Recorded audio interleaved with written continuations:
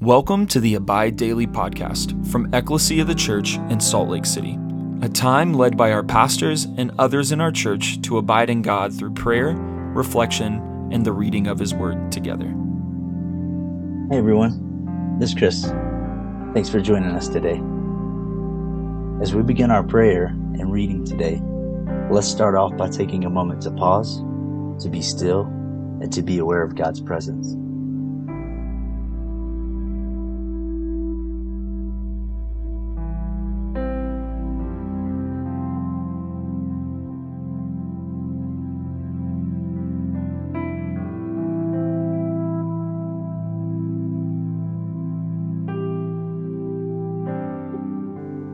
Let's take a moment to share with the Lord where we're at, what we're thinking and feeling, as well as thank Him for all that He's done, is doing, and will do.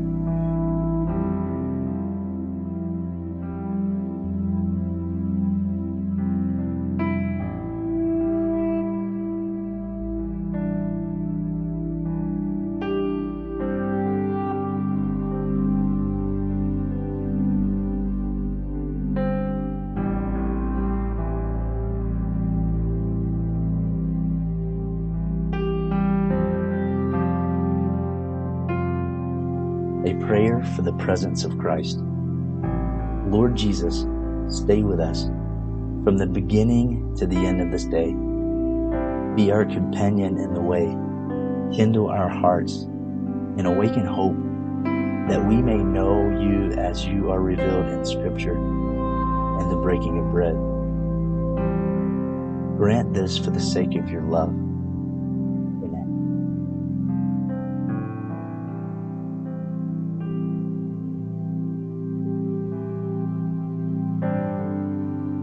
Lord, as I read Your words in Scripture, I ask, Holy Spirit, that You lead me and give me understanding. Lord, I ask that You would draw near and meet with me and lead me into Your kingdom today.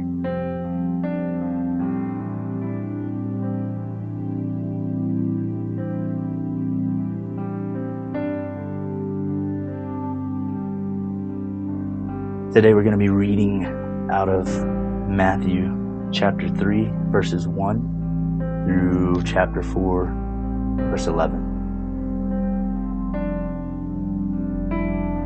In those days, John the Baptist came preaching in the wilderness of Judea, "Repent, for the kingdom of heaven is at hand. For this is he who was spoken of by the prophet Isaiah when he said, The voice of one crying in the wilderness, Prepare the way of the Lord, make His path straight." Now John wore a garment of camel's hair and a leather belt around his waist, and his food was locusts and wild honey. Then Jerusalem and all Judea and all the region about the Jordan were going out to him, and they were baptized by him in the river Jordan, confessing their sins. But when he saw many of the Pharisees and Sadducees coming to his baptism, he said to them, "You brood of vipers, who warned you to flee from the wrath to come? Bear fruit in keeping with repentance. And do not presume to say to yourselves, We have Abraham as our father. For I tell you, God is able from these stones to raise up children for Abraham. Even now the axe is laid to the root of the trees. Every tree, therefore, that does not bear good fruit is cut down and thrown into the fire. I baptize you with water for repentance, but he who is coming after me is mightier than I, whose sandals I am not worthy to carry. He will baptize you with the Holy Spirit and fire. His winnowing fork is in his right hand, and he will clear his threshing floor and gather his wheat into the barn. But the chaff he will burn with unquenchable fire." Then Jesus came from Galilee to the Jordan to John to be baptized by him. John would have prevented him, saying, "I need to be baptized by you, and do you come to me?" But Jesus answered him, "Let it be so now, for thus it is fitting for us to fulfill all righteousness." Then he consented. And when Jesus was baptized, immediately he went up from the water, and behold, the heavens were opened to him, and he saw the Spirit of God descending like a dove and coming to rest on him. And behold, a voice from heaven said, "This is my beloved Son, with whom I am well pleased." Then Jesus was led up by the Spirit into the wilderness to be tempted by the devil. And after fasting 40 days and 40 nights, he was hungry. And the tempter came and said to him, "If you are the Son of God, command these stones to become loaves of bread." But he answered, "It is written, man shall not live by bread alone, but by every word that comes from the mouth of God." And the devil took him to the holy city and set him on the pinnacle of the temple and said to him, "If you are the Son of God, throw yourself down, for it is written, he will command his angels concerning you, and on their hands they will bear you up, lest you strike your foot against a stone." Jesus said to him, "Again it is written, you shall not put the Lord your God to the test." And again the devil took him to a very high mountain and showed him all the kingdoms of the world and their glory. And he said to Jesus, "All these I will give you if you fall down and worship me." And Jesus said to him, "Begone, Satan, for it is written, you shall worship the Lord your God, and him only shall you serve." Then the devil left him, and behold, angels came and were ministering to him. This is the word of the Lord. Thanks be to God. As I was reflecting through this passage, there was verse 8 of chapter 3 really stood out to me, and been kind of chewing on this for a bit. It says, "Bear fruit in keeping with repentance." The New Living Translation says it this way: prove by the way you live that you have repented of your sins and turned to God. In other words, be sure your repentance is genuine. See that your genuine repentance is followed by genuine results. John the Baptist came preaching, "Repent, for the kingdom of heaven is at hand." Jesus himself, at the beginning of his ministry, began to preach, "Repent, for the kingdom of heaven is at hand." Chapter 4, verse 17. Repent is a term that means to change one's mind. And in particular, as we can see by the confession of sin among those being baptized by John, it is a changing of mind regarding one's sins. This is not only a recognition of sin, but a change of attitude toward it and a distancing oneself from it. It's interesting that this verse 8, "bear fruit in keeping with repentance," is sandwiched in a statement to the Pharisees and Sadducees regarding the wrath to come and a presumption of safe standing before God because of position. On the one hand, they are told, "Who warned you to flee from the wrath to come?" And on the other, "Don't presume to say to yourselves, we have Abraham as our father." Two true takeaways. There is a coming wrath, and no one is safe apart from repentance of sin. In Romans 2, Paul speaks of the kindness of God that leads us to repentance. He said, "Do you think lightly of the riches of his kindness and restraint and patience, not knowing that the kindness of God leads you to repentance? But because of your stubbornness and unrepentant heart, you are storing up wrath for yourself on the day of wrath and revelation of the righteous judgment of God."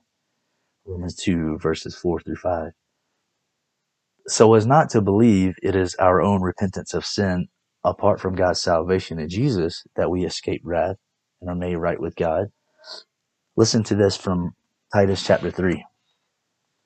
"When the kindness of God our Savior appeared, he saved us, not on the basis of deeds which we did in righteousness, but in accordance with his mercy, by the washing of regeneration and renewing by the Holy Spirit, whom he richly poured out upon us through Jesus Christ our Savior, so that being justified by his grace, we would be made heirs according to the hope of eternal life." Verses 4 through 7. So here are some questions for us to ponder, just thinking about bearing fruit in keeping with repentance. Do we see evidence of repentance in our own lives? If there has never been a true changing of mind towards sin, has there been a putting away of the truth of a coming wrath, or a neglecting of the truth of God's kindness? If there has never been a true changing of mind towards sin, could it be that there's a dependency of being safe because of our own personal stats, rather than a dependency on salvation provided by God in Jesus?